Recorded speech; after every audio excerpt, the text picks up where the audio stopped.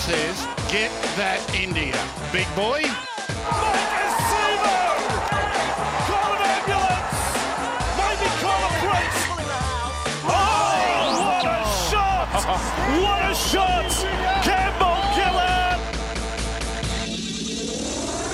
Hello and welcome to another edition of the Tip Sheet Podcast. As always, I'm your host, John, also known as 4020. Joining me to preview a monster weekend of rugby league. It's NRL, it's Jersey Flag, it's New South Wales Cup, it's junior reps. It's all over the board, mate. It's my good mate, 60s. So much for you to talk about, mate, and a bit of news too. Yeah, mate, we're really going to be powering through this. We've got that short week before the match tomorrow night. We're doing the pre-match, so let's get it out there right now from the start. You're going to see the Cumberland Throw from 6 p.m. in Jack's Bar and Grill tomorrow night at Parramatta Leagues Club, the home of the Eels. There's going to be elements of the preview that will be part of that live appearance. So we're going to be a bit more streamlined tonight. And mate, I'm really pumped. I'm really pumped that we're one sleep away from all the action. Yes, and speaking of Parramatta Leagues, let's just kick off a bit of news there. Obviously, we've been speaking about the board elections for the last month or so, and we finally got the results back, 60s, at the AGM that took place last night, and it was a sweep for the incumbents, all three directors on the board being re-elected, and those three members being Joy Cusack, Richard Foda, and Darren Adam. And that was a pretty solid vote of solidarity there from the members, wasn't it, 60s? They really are in a great position. The club I'm talking about, the club's in a great position. That flows onto the Parramatta Eels because we have two directors from Parramatta Leagues Club that take up director positions with the Parramatta Football Club. But stability has been the key for the last number of years. We've had stability around the coaching, the key players in the team, and we now also have that stability with the members, the leadership, the executives around the club. So there was a vote of confidence, certainly a vote of confidence. Absolutely. And stability at the top, stability in the football department. It's been good for the Eels on and off the field, and it should continue to be good for the Eels on and off the field. I should mention as well, mate, that there were, in amongst the candidates that weren't successful, there were a couple of candidates in there who, were quality candidates. And I think when they look back at what they were trying to achieve with the constitutional change that 4 years ago, whatever it was now, 3 years ago, that if we're at the point where not only do we have quality people who are directors of the club, but you have a couple of quality people that are applying who are standing as well for election. And there certainly were a couple there that stood out above the field. But if we're in that situation where you have some quality people standing like that, mate, this is what they would have wanted in constitutional change. Yep. To have, you want quality candidates challenging, exactly. To have them, people with that sort of background who are aspirational to take on director roles at the club, because it's a job that requires quite a lot of time put in, and they just have an honorarium that they get. Yeah. So, full marks to the incumbents. Congratulations. And, we move forward with continued stability. And while we continue to inch towards what we believe will be an eventual re-signing or retention of star halfback Mitchell Moses, the club dropped a big bombshell today on another player with star winger and powerhouse try scorer Micah Sevo re-upping with the Blue and Gold for a further 2 years to take him through to the end of 2025. There was a bit of talk going back a few weeks about the club and Micah being close to a new deal, and sort of that came out nicely. I mean, not out of nowhere, obviously, but there was no drama. There was no, won't he go to rugby union or go to another club? And both parties getting the deal done very nicely ahead of round one. It's not a surprise that it was done quietly, because we know that that's how the club likes to get things done. The situation with Mitch Moses, of course, has been a little bit different because it's been protracted and because it's been a source of media fodder. So, there's not much point in discussing that, because the decision's probably going to be known fairly soon. There certainly was a lot that came out recently in terms of positivity about him remaining at the club. Of course, the club has since said, no, nothing official has been signed as yet, but we're expecting an announcement imminently. So we'll see what happens there. Yeah, and so Maika Sivo tied to the club for 2 more years. A chance to go over the triple digits for try scoring if he has a couple of prosperous seasons across 23, 24 and 25. What's sitting at now? I think he's at 67, if I'm not mistaken, or thereabouts. So, obviously that leaves him 33 adrift, but 2 really good seasons and suddenly he's right there, and 3 solid seasons also puts him right in the mix. So hopefully the big fella can get the triple digits and join a very elite club for the blue and gold. Yeah, and it will be quite an achievement, and because when you think about the players that are sitting at the top of that tree, is it Luke Burt? Birdie got 105, didn't he? I think, and was it the Crow that was up there as well? I'm trying, because I know obviously the Crow had a lot of points to his name when it came to goal kicking and whatnot, but I'm just trying to think. See if Rugby League Project can give us the list of Parramatta records and see what we can get here quickly. Most tries in a match is not what we're looking for. Most tries for club. Luke Burt had 124, Jared Hayne 113, Brett Kenny 110. They're the only 3 Centurions. Steve Ella, good friend of the podcast, 94. Semi Radradra, obviously one of Micah's contemporaries from Fiji, 82. And that leaves Micah at 67, Quinton Gufferson on 68 among active Eels. So they're chasing down some other legends in the Crow, 75, the Guru, 78, Price, 78, and obviously Radradra and Ella aforementioned. So they're in good company already, but a chance for both Guffo and Sivo in across the next couple of seasons to become very significant members of the club history when it comes to try-scoring accolades. Well, mate, for Micah to be in a situation where he's likely to overtake Guru, that is something else. Yeah, that you'd think would happen this year. 11 tries to draw equal, obviously 12 to go ahead. So a good season for Sivo puts him right at the top of the tree there for Parramatta wingers. Let's move on to preview 60s because we've got a lot to get through and not that much time given that we're trying to crunch through this ahead of a pre-game show tomorrow. We'll start with the junior reps. 3 games on the road going to Belconnen, if I'm not mistaken, to take on the Canberra Raiders. Tarsha Gale, Harold Matthews and SG Ball. Obviously, critical games for all 3 teams. They look to continue to consolidate their positions inside the top 6 and for the SG Ball contend for the minor premiership. We start with the Tarsha Gale 60s. It is 6v4, which tells you how important this game is with the 6th place Eels obviously taking on the Raiders there in 4th place. They're equal on points? No, they're 1 point behind because of a draw. Yes, the Parramatta draw. So 2 wins apiece, but a bye for the Raiders and a draw and no byes yet for the Eels. So a very important game here. Looking at the team list quickly, we do have Talara Bambut back in the halves. So it means that fullback Debbie Dwyer will go back to her traditional role.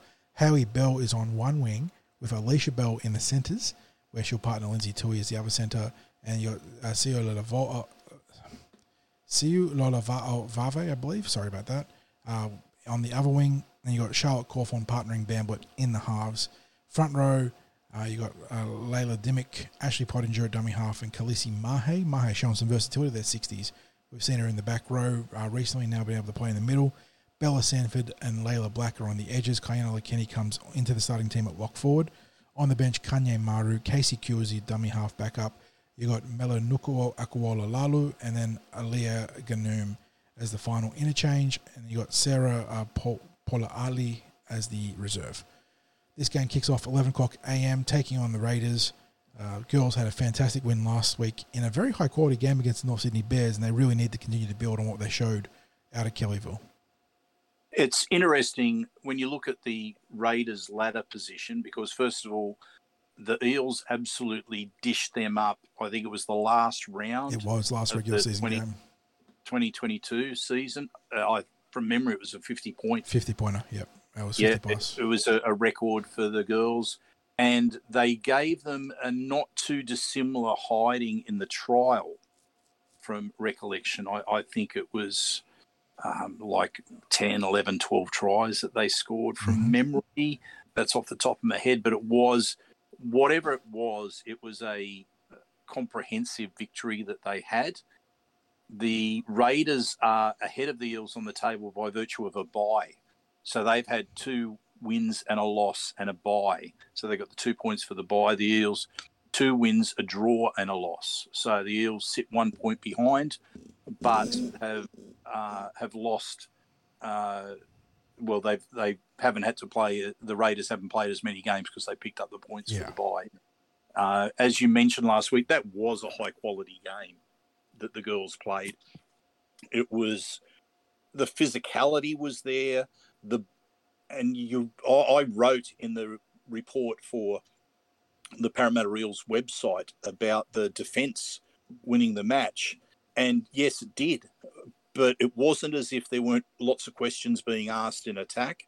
The thing about this Parramatta team, and it seems to be the same every week, although I'd also suggest that they are improving on a weekly basis. But the pattern that you see is they tend to start off a little bit tentative, and then they build into the game, and they finish the game strongly. Mm-hmm.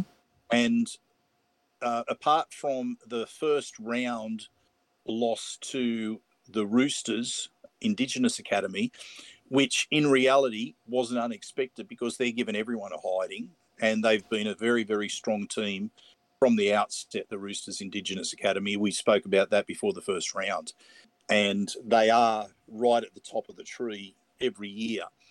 And the girls really looked like the new combination that they are in that first week. And since then, they've just been getting a little bit better every week. I think as their confidence grows, they will work towards being finalists this year. We know it's tougher because it's only a top 6 in junior reps, but if they play as they can, I'm expecting them to beat the Raiders this week based on previous form of both teams and the way that the Eels have been performing lately. Moving on to the Harold Matthews. This one kicks off at 12:30 p.m.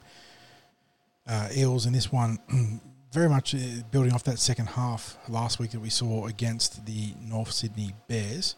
And they're going to be looking relatively unchanged, it looks like, of a quick peruse of this team list. There is one major inclusion, which is a big boost to the team. We'll get to that shortly. But at fullback, Corey Lay. On the wings, Dominic Farrugia and Lorima Rokasuka. Arma Fatangaseve, he's back in the centres where he'll partner with Lachlan Vella. Halves pairing is Junior Fangalele and Lorenzo Talataina. Front row, Ocean Vivella and Mikhail Tito with Zadis Mwanga Tutia at dummy half. Captain Josiah Funaluta, his back 60s. He's been out for a couple of weeks, so that's a nice in for the team. He'll be on one edge, which means Jordan Uta goes to the other. Tyson Sangalang is the starting lock forward. On the bench, you've got Lockie Konakis, Lewis Sard, Anthony Abdo, and Mason Ong. Aiden Kaburian is the reserve. And they're taking on a Raiders team. There's some surnames in there that probably have some relevance. You've got a Croker at fullback. I wonder if that's an iteration there. There's a Hudson, but that's Hudson Young is a first name rather than a full surname there. So there's not too much else there.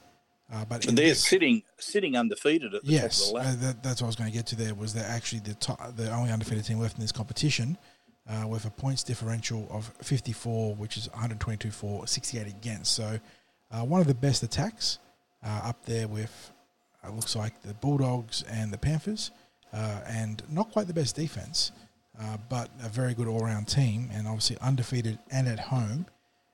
The Eels are very good in Harold Matthews when they hold onto the ball, but this is going to be a tough task. Yeah, it's interesting that one of the teams that the Raiders beat, and it was in the second round, was the Roosters. Now, as we know, the Roosters were too strong for the Eels in that first round up at the Central Coast. And we're not talking the Central Coast Roosters, we are talking about the Sydney Roosters there. And I spoke about that game where it was, I don't know how the Eels lost that game. I said the Eels were a 20-point better team and somehow found a way to lose. I mean, the way they found to lose was to drop the ball. There was no Zach Fittler in that game against the Raiders, though, was there? I think yes.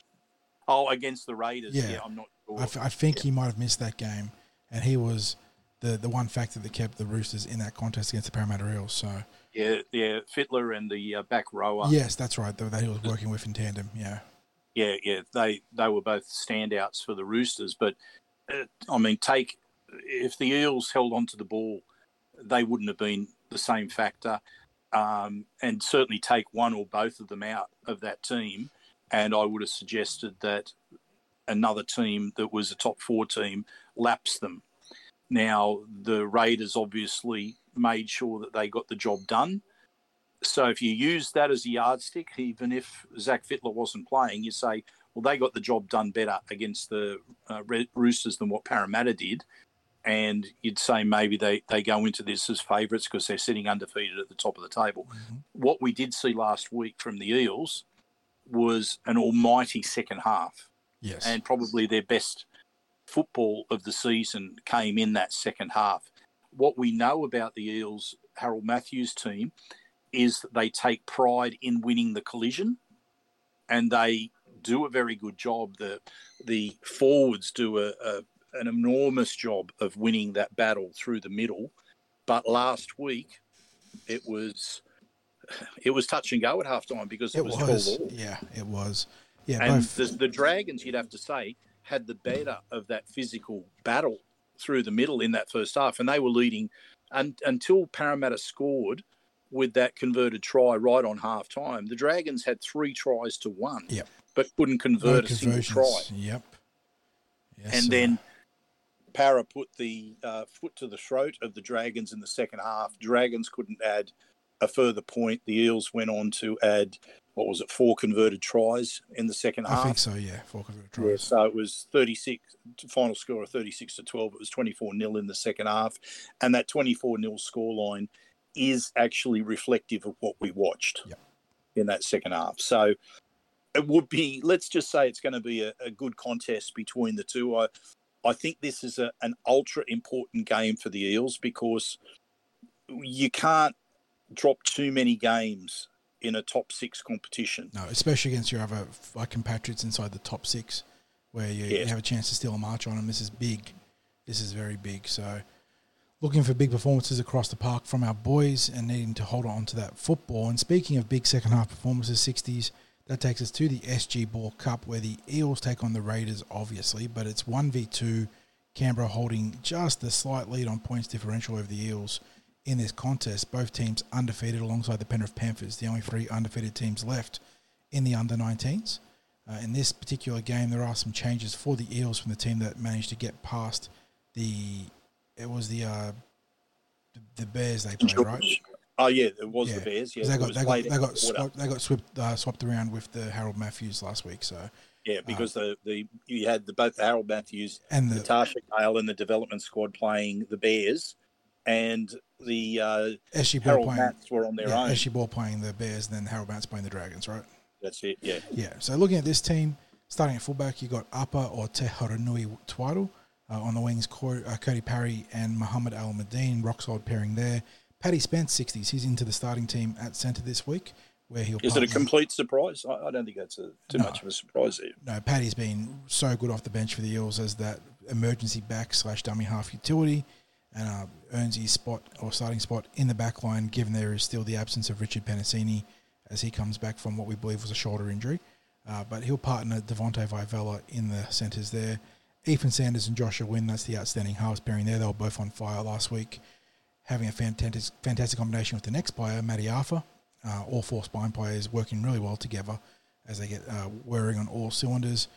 Matty Arthur will pack down in the scrum with Sam Tuivasa and Saxon Pryke in the front row. In the back row, good to see this player back. Dom Destrada, 60s, he'll be on one edge. William Lewis on the other. Charlie Guyman captains the team from lock forward. On the bench, Dom's twin brother, Raphael, who was good, very good himself. Last week he'll be in the 14, where Sam Squire comes into the team, which I think is his 2023 debut for the Eels. So well done to Sam there. LeBron Tuala and Lance Fualima, who was sensational last week. That rounds out the bench. Kobe Herford is the reserve player. Yeah, it doesn't get much bigger at this point in the season. 1v2 on the road. Chance to steal a march on the Raiders with that number 1 seed in the competition. And yeah, I mean, we've seen this team going from strength to strength to strength across the first few weeks of the competition. or the first 4 weeks rather, and now they get a really big test in the Canberra Raiders. You'd want to hope they're up to its 60s. Yeah, the Raiders have got a points differential of 108. That's pretty impressive. I mean, the Eels are sitting second with a points differential of 72, and we have to add in there that there was 30-odd points of that 72 that was notched up last week in that big second half that the Eels put on over the Bears. So, look, it's an interesting lineup that the Eels put out in that Sam Tuivasa is a big unit in himself, but we bring on the size off the bench because you're not going to get any better, any bigger than Lance and LeBron. Yeah. People have been stunned and talking about the size of LeBron when the Eels first signed him and said, this is one massive unit of a human being for someone as young as what he is. And to be fair to LeBron, he's building slowly into his season.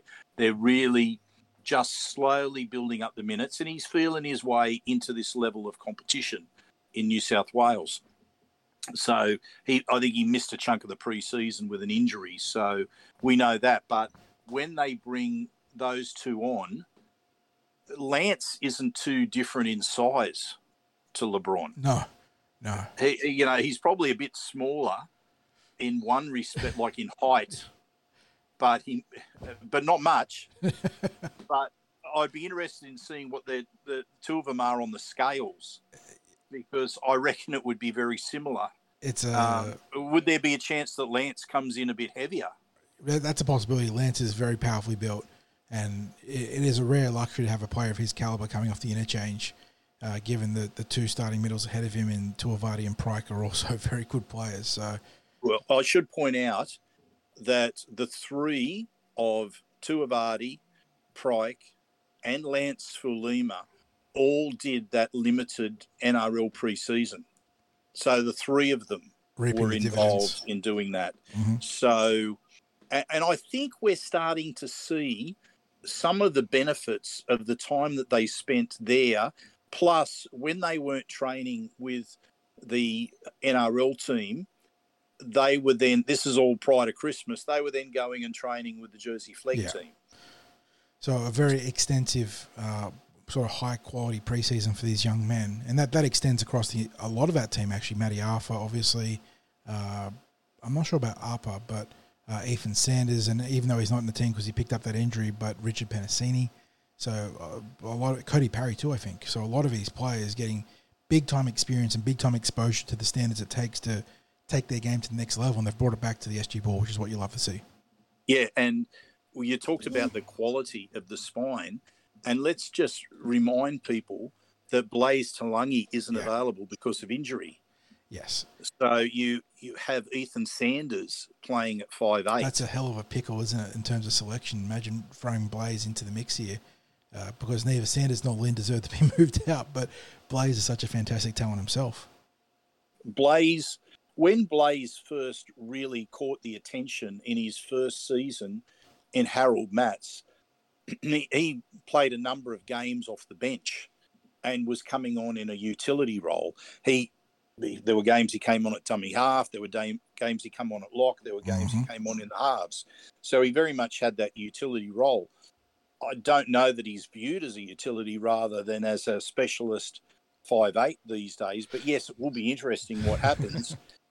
Whether they choose to have him sit out the entire SG Ball season is another option, just to make sure that everything's okay. I think he's tracking towards a late season return, but as we've seen before with junior reps, they do tend to take a safety first approach. Like there's no need to rush back someone late in a season if they've got so much more that's available to them in the rest of the year. And players like Blaze can easily end up playing Jersey Flegg, and just when they're back and they're ready to go, rather than spending time in SG Ball, they might just put them directly to Jersey Flegg.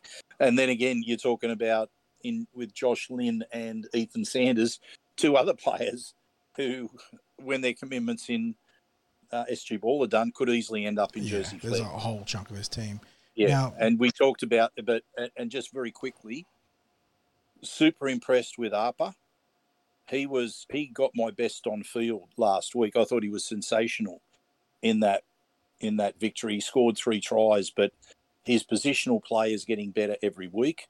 The way he injects himself into the back line is just first class. We saw that try that he scored where he threw. I described it as more dummies in it than in a nursery. It was phenomenal. Like, he just kept throwing dummies and they kept falling for it. But Matt Arthur, Budsy, his form at dummy half is the way that he took the forwards through the middle in that second half last week was it was the difference. Like, I don't know what was said at half time about what Coach Steve O'Day, whether he redirected through the middle, but just the way that Budsy got them on the front foot. And then, of course, he stole 2 tries himself during the match. And they were absolute steals, weren't they? Like the sell of the crash ball. And then you could just see the defence just fall for it, and he's just diving over beside the ruck when he's done that. So he's probably been either best on field or second best on field each week. And I think he got pipped by Arpa last week. And Sanders was certainly up there in the mix as well. So my 3-2-1 last week basically went to the spine. And then you look at it and you go, what about Sam Tuivasa? Yep. What about Lance Fulima? Yep. What about the job that Saxon Pryke did when he was moved? He was so strong in the middle, and then he was on the edge. What about how well Charlie Guymer's going out there? Like, you were just picking players left, right, and centre that had outstanding performances, and the hit that Sam Tuivasa put on last week on the big bloke from the Bears. Oh my goodness! That like actually folded the man like a chair. Like completely clean, legal hit. But yeah, just that's the sort of thing that really makes you not like we weren't putting Sam Tuivasa on our radar. We speak so highly of him so often, but if you're at the game, that is the sort of hit that makes you stand up and take notice of a player. Just clean but violent. Absolutely. Yeah, and I know we're raving a little bit longer than we planned to, because we were going to make this nice and sharp, and we'll get back to that. But seeing as though we're talking about defensive plays, I just want to go back quickly. What about Alicia Bell's tackle? Both the Bells are on fire in the Tasha Gal. Yeah, Alicia she covered 3 players on the scramble, going past the pass and then the sideline bundle out to save a try in a very critical juncture of the game. And then on the other side, you had Haley Bell, who was laying on the boom down the right edge towards the back end of the game. Yeah, so both of them were huge defensive plays, and you love to see it in any grade, but especially with the Tasha Gal. Yeah, so, mate, I think we're pretty close to wrapping up the juniors. So one last thing, it was the bad news is we're not going to be out there to cover them out of Belconnell. Naturally, it's obviously a difficult road trip, but it also clashes with the games out at Kellyville. But the good news is that New South Wales Rugby League have you covered with all 3 grades on Facebook TV.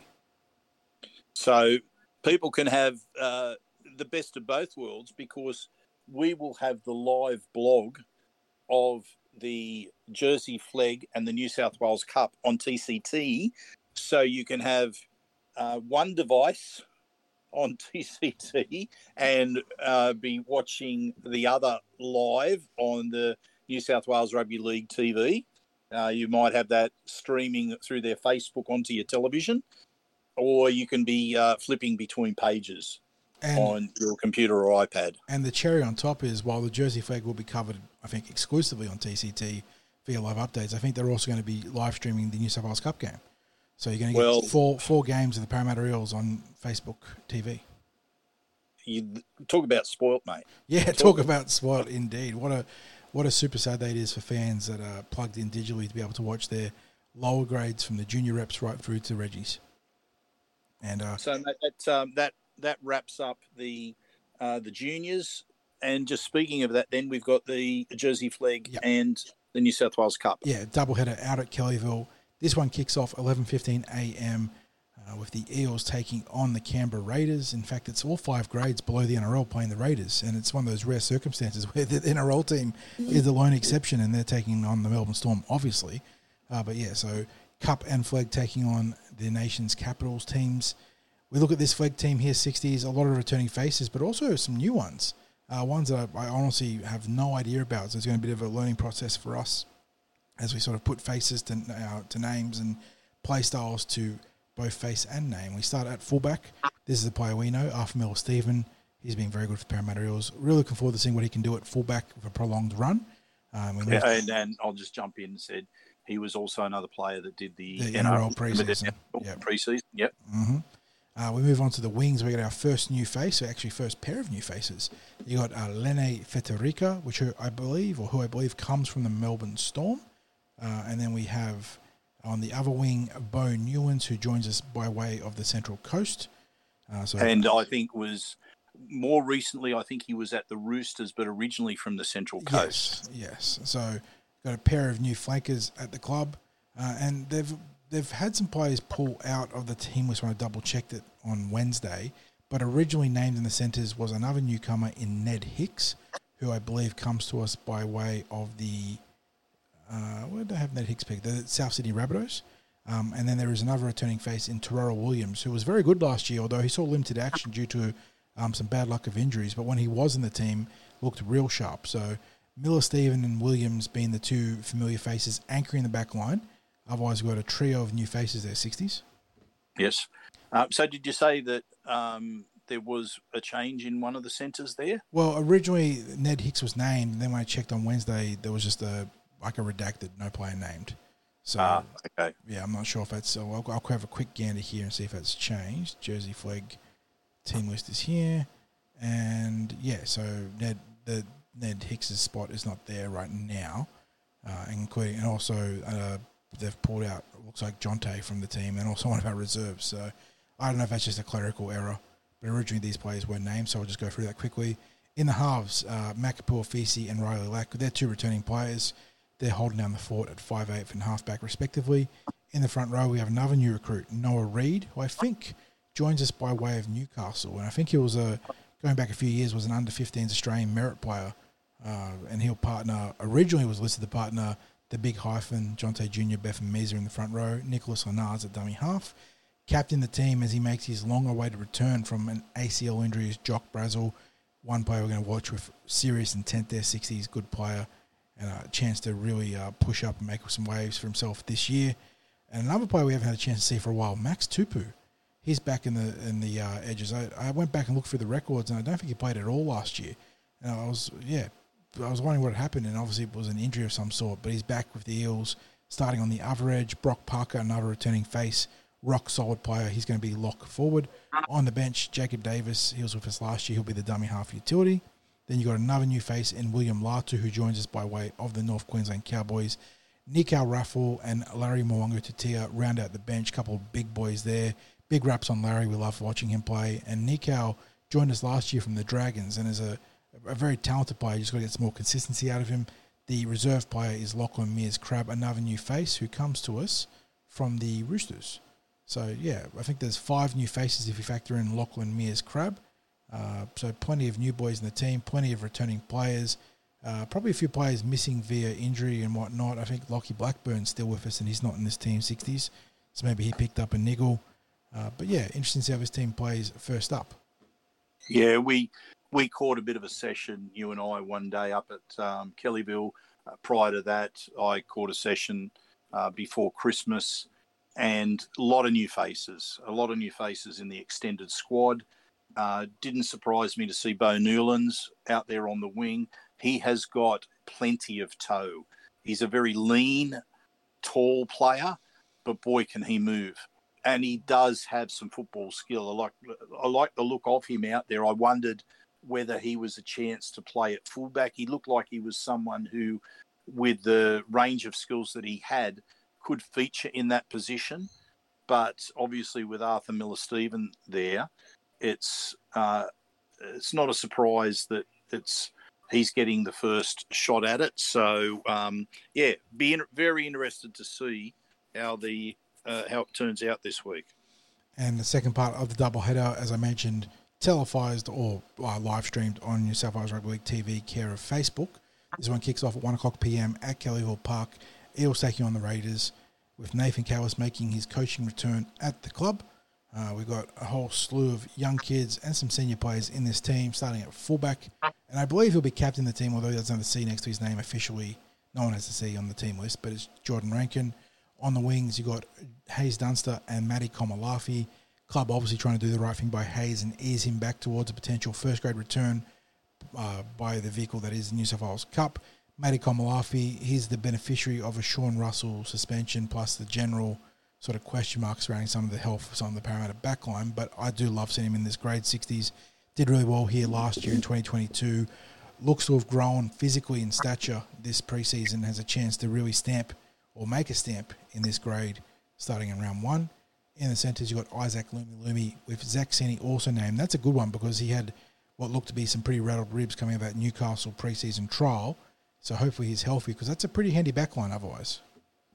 Yeah, it is. And considering the injuries that the Eels have got there, I think to be able to name the backline that they have is pretty well. I think it's a great reflection on a solid depth that's at the club. Can also just backtrack. I can't remember if I got Arthur Miller-Stevens' name correct or if I said Arthur Stephen Miller. My apologies to Arthur if I said that incorrectly when we were talking about some footy dyslexia. Yeah. So it's Arthur Miller-Stephen. If I made that error, I'm not going to worry about us backtracking and checking the tape. Just apologies if I've said that the wrong way round. Mm-hmm. But yes, I'm looking forward to seeing how Matt Komalafi goes this year because the number of tries that he scored, after only I think it was 3 appearances in New South Wales Cup last year, he was right at the top of the 9 try tries, I think it was, yeah. Yeah. It was just an amazing run. And then he was still bagging tries in the Jersey Flegg, but it was just being that the players that were in New South Wales Cup and the age of the players, that he was the age that they could afford to drop back to the Jersey Flegg because there were players older than him who would not have qualified age-wise for Jersey Flegg. And that's something that you might see with some of the younger players who, you'd probably like to see them in New South Wales Cup, but it's a matter of whoever's in your squad, you've got to be able to use them and you've got to get them on the field. And if you can't get them in from an age perspective into the Jersey Flegg team, if they're a bit too old, it's a bit tough. I mean, we saw that with Samuel Luizio last year, where he was up and down between New South Wales Cup and Jersey Flegg. We saw it with Matt Komalafi. We saw it with, it actually went the other way. We saw Tony Mattaelli start in the Jersey Flegg, and then he was brought up to the New South Wales Cup. So it'll be interesting. I'd like to see some players get consistency in the grade that they're in and the football that they're able to play. Maybe that's a bit of a pipe dream at times, mate. The coaches will play who they want to play in the grade, and they probably are going to base it on form rather than giving certain players opportunity. So, I guess we'll see. But I'd like to see Matty Komalafi get a consistent run in New South Wales Cup this year. Moving on to the halves, you've got Brendan Hands showing his utility value as he partners young Jake Arthur. He'll be 5'8" Arthur halfback. Front row, nothing too crazy here in terms of the props. We're used to Offagy Ogden and Kai Rodwell bookending for the Eels in this grade, but we get to see one of the big sort of battles of the preseason play out with a big outcome here, 60s, of Jaden Yates usurping the starting role from Mitch Rain. We spoke very positive about what Jaden's done, not just in the trials, but in the preseason. You dubbed him the Quentin Gufferson fittest player of the preseason, and it looks like he's reaping the rewards now for a chance to maybe shore up a spot, not necessarily as the backup dummy half, given he's not currently top 30, but come that post round 10 sort of cutoff, maybe he could be a guy that could sneak onto the NRL bench after a good New South Wales Cup campaign. If effort and dedication count for anything, then he's put himself in the best possible position that he can. As you said, I award him the best conditioned player in the pre-season because he did the longest time in the pre-season. Gutho was unquestionably right near the top, but this bloke, he had longer in the pre-season than Gutho. He led from the outset, and mate, he was just... I couldn't fault what he was doing during the pre-season. He backed that up in the trials, in his performances. And don't you just love to see, if you talk about someone's training track form and effort, that they come out in a game, in the trials, and go, here I am again. Mm-hmm. And that's exactly what he did. And I couldn't have been happier, because the last thing that I want is to go and make statements about certain players and how they've trained and how I think they'll go in the season. And you like to tip certain things, and you don't want to end up with egg all over your face, especially if you're talking about a prediction around a player that is not as experienced as others. So, yeah, really happy for Jayden. He loves the Eels. I said I just want to see him get his opportunity in New South Wales Cup. And then whatever happens from there is going to be determined by him on the field. But, yeah, he's put himself in the best shape that he can, did everything right in the trials, wins the slot in New South Wales Cup. It's up to Mitch Rain to win it back. And, yeah, we'll see what happens. And speaking of players that proved their worth in the pre-season, Tony Mattielli starts on what I believe will be the left edge. But no surprises there, 60s. He was very good in the preseason, very good in the trials, and he's really that one player to put in your little black book and watch for an NRL debut potentially down the road this year. Luca Moretti gets the other starting berth on the edge. Dan Keir was originally named to start at lock forward. He's one of those players that's now been removed from the team list, which I don't know if it's a clerical error or an availability error. But, yeah, that's the starting 13 there. Dan Keir, another player that you've pumped up in the preseason, came to this 2023 campaign in the best shape of his career and has a chance to maybe be one of those sort of gems in the rough the Eels have unveiled in the past, like Andrew Davey and so. But yeah, chance for him to start here and put his name into contention. Yeah, and one of the things, again, that I was hoping that he would get was the opportunity to play consistent football. And if by chance there's an injury there, it's an unfortunate way for him to start the season, given that he'd won a starting pack position in that New South Wales Cup team, because that's what we want to see. We want to see him playing as much football as he can and either demonstrating to the footballing public and the coaches what he's capable of. And the worst possible outcome is if he's just not as available and then he can't put his best foot forward, and then we just don't ever get to see. So, yeah, fingers crossed that maybe it's a clerical error, or if it's an injury to him, that it's only a short-term one. Moving on to the interchange, Mitch Rain, he'll be the reserve dummy half. He's joined on there by Tavita Taumapenu, newcomer Nico Apelu, who I believe hails from the Wenty Magpies, and then you mentioned him earlier, but Samuel Luizu will be the backline / also back row utility. So got some different ways to use the bench there. Tavita obviously is the big unit in the middle, and I have to imagine that Nico will be playing in the middle too, looking at the composition of that bench. But yeah, this one kicks off at 1 o'clock p.m. You can catch it via TCT updates or you can have both open obviously, New South Wales Rugby League TV. And they're taking on a Raiders team that's not short on some NRL experience. Big fella, they've got Jared Croker, Semi Valame, Brad Schneider, Zach Wolford. I think James Schilling also has played a bit of NRL too. So they're not going to be slackers or a slouch in this contest. Yeah, it's interesting that Zach Wolford is not in the 17 there somewhere for the top grade. So he is definitely an NRL standard dummy half. So it looks like Danny Levi has made a bit of a splash for the Raiders and has jumped both Wolford and the other dummy half, the one that got into the bar, not brawl but fracas.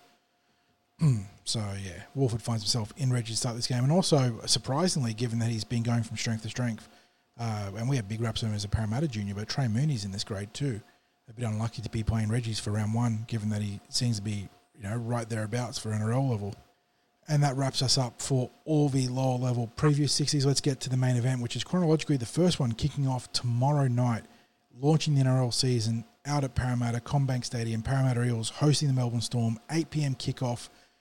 Whew, big mouthful there. Doesn't get much, I say it doesn't get much bigger than that, but injuries and attrition have sort of taken some of the gloss off this contest ahead of kickoff, with both teams sort of reeling, especially the Melbourne Storm, but the Parramatta Eels have their fair share of injuries too.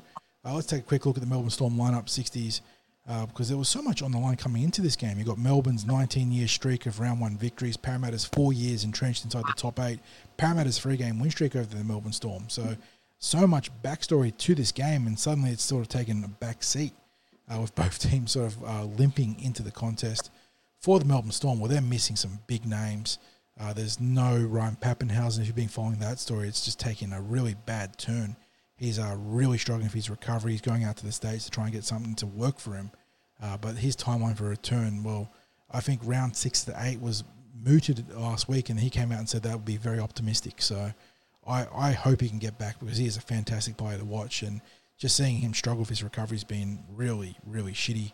But joining him as the unavailable players this week is Tariq Sims, Tepai Moroa, former Parramatta Eel, Tom Eisenhuth and Tui Kamika, all very solid players. So that's some big names out, not necessarily superstar names outside of Ryan, but some really solid players there, including a big recruit in Tariq Sims for the Melbourne Storm. Yeah, absolutely. But mate, you're looking at the Melbourne Storm team.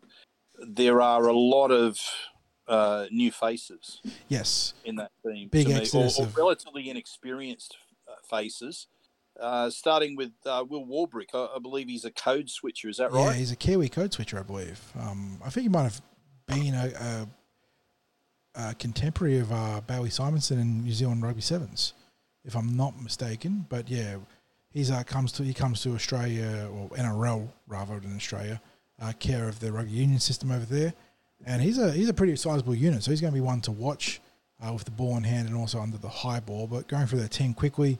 At fullback, Nick Meaney, you mentioned Warbrick. He's on one wing with Xavier Coates, the outstanding young winger, on the other side. Ramus Smith and young Tonamapia, round out the centres. The halves, well, there's no lack of quality there, 60s. Cameron Munster, the big danger man, and Jerome Hughes is no slight himself. Round out a very strong halves pairing. In the front row, you've got Nelson Asofa Solomona and Christian Welch, two very good bookends there. Harry Grant, one of the better dummy halves running around. In the back row, though, I mean, I recognise all three players having followed the NRL, but I could understand if fans didn't really have big raps on Trent Loiero and Josh King, while LSI Katoa was a bit of a breakout star for the Warriors during the COVID-impacted season before fading a little bit last year. But I think he's going to be a good recruit for the Melbourne Storm. Trent Loiero's a good young player too, and Josh King's very solid, but that's a pack that's missing a world of experience with the Bromwich boys and Felice Kafusi all migrating up north to join the Dolphins. Yeah, I guess, I mean, could you use the term rebuilding year for the Storm? Potentially, yes. And I was talking to the boys in the Para podcast on Tuesday, and I think I mentioned it in my Team West Tuesday post too, but if my numbers were right, last year was the first year since the end of 2014, I think, where the Melbourne Storm finished outside the top 4 at the end of the regular season. So, this isn't like I told you so after saying it years and years that the Melbourne Storm are finally not going to be good, but they've got some work to do. They've clearly got some incredible players still. If Ryan Pappenhausen gets back, he'll join Cameron Munster and Jerome Hughes as, big-time playmakers. Xavier Coates is a great young back. Asofa Solomona, as much as he's a grub, is a fearsome prop forward, with Christian Welch giving plenty of consistency and some nice offloads. And you throw in Harry Grant to that. They're clearly great pieces there, but you're missing a huge core in that middle and edge rotation there with the Bromwich boys and Kafusi going. And, yeah, it's hard, it's not easy to replace. No, it's not. You'd still say that what they've got is a quality spine. Yes, agreed. And quality props. And this is where it's interesting, because I think the Eels and the Storm... Similar models. match up quite favourably. I mean, quite evenly, don't they? Across the spine. It's where we might have a slight edge in one player or another. They have elsewhere. So it's, you might say Gutho edges ahead as back at fullback, but then you'd look at the halves and go, geez, that's a tough match. Jerome Hughes, it's is Mitch Moses a better half than Jerome Hughes? It's Jerome Hughes is a Kiwi, so he's not in competition with him for any origin spots. But it's hard to go past Jerome Hughes as one of the best halves in the game, and you still say Mitch Moses is one of the best halves in the game. It's a pretty close match up there. A lot of people might give the edge to Jerome Hughes. Then you look at the 5'8", Cameron Munster.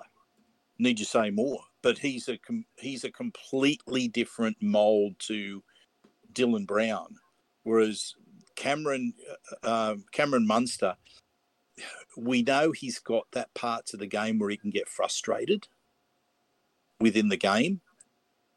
Dill, if you had a criticism, it might be that he drifts out a little bit in games, and you're probably not going to frustrate him in a game. He's a bit too laid back for that. Probably if you tried to niggle him, you might bring him into the game a little bit more. So they're just completely different styles of player. But Munster is just so mercurial. Yeah. And then, what can you say about Harry Grant? But at his best, Josh Hodgson's right up there. So if he ends up producing up near his best for Parramatta, well, again, it's a close contest. So, And then you've got, I think we've got the edge in the props. And that's with respect to someone like Christian Welch, right? He's quality. I'm not a fan of Nelson. He's a dangerous player, but I think we all have our opinions of Naz and how he plays the game. But, it's a close contest there. So I almost think who's got the edge outside of those key players might just determine the winner of this game. And quickly rounding out the Melbourne Storm bench, Tyron Wishart, Alec McDonald, Chris Lewis, and a blast from the past, Jordan Grant, 60s. Remember him running around for us in what I believe would have been the Toyota Cup, I think, maybe back then? Yeah, it's going back in time, mate. Yeah.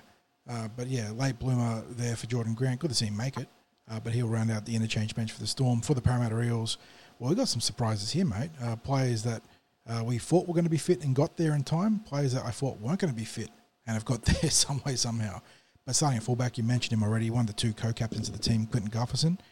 He's just re-upped the Eels, but Mike Acebo holds down the left edge. Bailey Simonson, who I thought was still not a ways out, but still a couple of weeks out. Well, he's come out from no preseason action to be starting on the right wing. Big in for the Parramatta Eels there. Will Penasini will be partnering him on the right edge. Wonga Blake working with Micah on the left. Dylan Brown and Mitchell Moses, that superstar halves pairing in the front row, talking about superstars. Big Reg and Junior Barlow. They're the 8 and 10 respectively, and they'll be working with Josh Hodgson. Really excited to see how those trio work together. Bryce Cartwright, he gets to start on the left edge, and that's a big call because I know that Sean Lane's out for 6 or 7 weeks, dated back to when he had his surgery post that Newcastle trial. But he gets the call to start on the left edge instead of Jerome Masia or Jack Murchie, which is not a surprise to Murchie because of his versatility to play off the bench in multiple positions. But Cartwright over Masia is an interesting call and maybe going to be a great one, given that it might spark Cardi to play his best football. Matt Dury, no surprises, he wins that right edge starting berth 60s with Jermaine Hopgood running out the starting team at lock forward. A lot of hype on Jermaine. Looked really good in the trials. Really looking forward to seeing how he grows with the spine and with the other middles. On the bench, you got Jerome Masia, Jack Murchie, and then a pair of interchange bookends in Rumu Greg and Makasi Makatoa. Jake Arthur, Kai Rodwell, Ofiki Ogden, Mitch Rain, and Isaac Lumi round out the reserves. Of note there, Lumi, the only reserve back, so if something does go wrong, he's the one that's going to be getting caught up. Well, it depends if you how you classify Jake. So if... Oh, sorry, I meant in terms of, I suppose, yeah, you could reshuffle the spine, but if you want to make it a one-for-one, you go for Isaac Lumi there. Yeah, if you wanted to make a like a late change in terms of who you listed on the bench. A question for you. Who do you think has the better bench? I think I really like what Jack Murchie can bring to this team. I think he's going to be a great inclusion on the bench for us. I think Jeremiah Masia has got some potential, and we sort of started seeing that in that Newcastle trial, and he's just got to work hard to improve on that, which I think already puts the Eels in a good spot there. Tyron Wishart obviously gives the Melbourne Storm far superior utility value. His ability to play throughout the entire spine, essentially from dummy half to fullback, is a rare capacity to have on the bench. But I think Momasia and Murchie give us good flexibility, and Greg and Makatoa, while not outstanding first graders by the value of representative tier players, I think they can do a good job deputising Junior and Reg. So I would put us ahead on the bench there. Yeah, look, I think it's interesting. You referenced before about Melbourne finishing outside the top four last year, and with respect as well, and considering that we got that top four spot, it's fair to say Melbourne blew that in the second last round in losing to the Roosters in a poor performance from them, which then set it up that the winner of the Storm against the Eels got that top four spot last year, and we smashed them in that last game. I look at that, and this is where I say that maybe they're not quite the same team, because a Melbourne team of years gone by, and let's bear in mind that they had a lot more experienced players in that team last year than what they're playing this year. And whether you say, look, they were getting a bit old in the tooth and maybe they weren't up to it is another matter, but it was still a situation where they just couldn't do it at the end of the season. Like, at a time of the year where they're normally playing their best football, last year they ran out of gas. What we can't deny is their record of, what is it, the last 20 seasons? Is it that they're going for 21? Going on the big 2-0, yeah, I believe, if my back counting is going right. So, yeah, incredible historical achievement. To start every season on the front foot with a good win, unreal. And obviously Parramatta have, plenty at stake in this game too in terms of their 4-year stretch inside the top 8. And that's no mean feat themselves, but nearly 2 decades 60s. What a streak. It is a streak. It's indicative of what their pre-season is like, isn't it? Yeah. That they are ready to start the season and that they put themselves in a good position to build a platform early which consolidates their position in the top 8 every single year. Now, what we then look at is the Parramatta Eels, and we've got that record of featuring in the top 8 at the end of every round in the last 4 seasons. There hasn't been a single round in all those seasons where the Eels aren't sitting somewhere in the 8. And, of course, critical to that is winning the first round of the year. Mm-hmm. If you lose that first round of the year, that's the end of the streak, because it doesn't matter what the other results are. There is no other result that can help you if you lose your first game. I mean, theoretically, a draw might, but it's, you have to really, the realistic thing is if you win, you're in the top 8, because a ninth, well, I guess the Dragons get the bye for the correct for the but they're a 0-0 after the bye on the for and against. So if you win, you're in the top 8 after the first round. If you lose, you're outside the top 8. You're outside the top 9, in fact, where the Dragons will sit with the 0-0 and the bye points. So yeah, someone's streak comes to an end. I guess for Parramatta, they're not going to get a better test than taking on that team with the longest streak. I'm going to suggest, mate, let's not fire off too many. Let's not use all of our gunpowder right now. we've got our pre-match podcast. It's a long season, and we've got a pre-game show as well. Yeah, that's it. So we'll get straight into the predictions. I'm going to give a score of Eels 34, Storm 20. Mm-hmm. First try scorer will go to Cardi. Ooh. Yeah, I'll go. I like that. I like that. I'm tipping Carter to play a pretty good game here. I think put him into that starting role, I'm not going to call it a masterstroke, but I think it's a good call. Give him a chance to be hyper-focused and play some of his best football. He gets the chance to win a top 17 spot. Correct. For, potentially the rest of the season. With a strong based start. On if he does his role, he doesn't even have to be the. Don't force the offloads.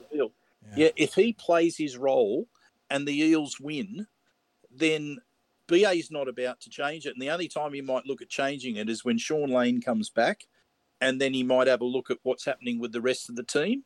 And who knows? I mean, Cardi might get moved to the other edge. He might get moved to the bench.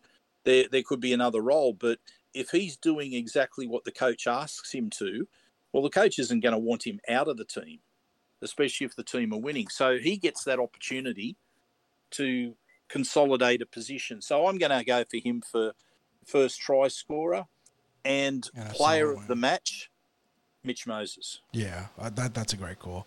I think that really the stage is set for Mitch to be a superstar tomorrow night. So I'll go with him as my man of the match too. A bit vanilla there, but I think that it really is right there. The script is there for Mitch to just ink it, maybe ink something else too, and make himself the MVP. I'm going to go to the other edge and go for Matt Dury for my first try scorer. So I think that the Eels will go back roll one way or the other, whether it's Cardi or Dury. And I've got us winning 26-12. So 4 tries and a penalty goal, if my maths is right there. And yeah, but a very similar margin. Yes, exactly. So obviously you cannot write off the Melbourne Storm, and you want to be putting the clamps on all 3 of their core playmakers that are in that team, in especially Munster, but also Harry Grant and Jerome Hughes. But the Eels have a really good chance to start 2023 with a big positive step. Yes, we've got our own questions over the health of certain players in the back line with Micah, Wanga and Bailey, none of them seeing any preseason action. That's not ideal. But I think that our forward pack can carry us. I think that outstanding pairing of Junior and Reg will set the platform. I think that Jermaine Hopgood and Josh Hodgson can be real difference makers on the back of that. So really keen to see how it all comes together. And obviously we're not going to be perfect, but if we can start seeing all the different players start to build those different combinations, I'll be very happy. Yeah, it promises to be one of the more interesting first rounds that we've played in some time, mainly because there's real unknowns, but there's excitement with the unknown as well this time. And all the people that have suggested that the proverbial window is closed, or that the Eels will go backwards because of losing certain players, they get to see, and well, all of us get to see how the recruits will fit into our system. And it is just the first round. And whatever happens, I believe the team will build from here. Whether we win or whether we lose, the team will become better as a unit, and not just because there will be some players that will be returning from injury, but simply because all the new combinations will build how many games they played together. Yeah. So it's an exciting start. A reminder again, we're in the club, Jack's Bar and Grill, from 6:00 on Thursday night. Come and say g'day, have a drink, have a feed, get ready for the 7:50 p.m. kickoff. So you'll have plenty of time between when we wrap up the podcast and plenty of time to get over to the game for kickoff. Looking forward to seeing you there. It was a great year last year. Lots of people dropped in and said g'day to us. We got to meet people from different states, from out in the bush, people who were getting to the club for one of the first times. And I'm hopeful that we get the same thing happening this year. It's nothing like making Parramatta Leagues Club the home of the Eels and seeing all the blue and gold colours that are around the club, inside the club. It's just great on match day. Mm-hmm. And on that note, we'll catch you guys in the next episode. Go you Eels.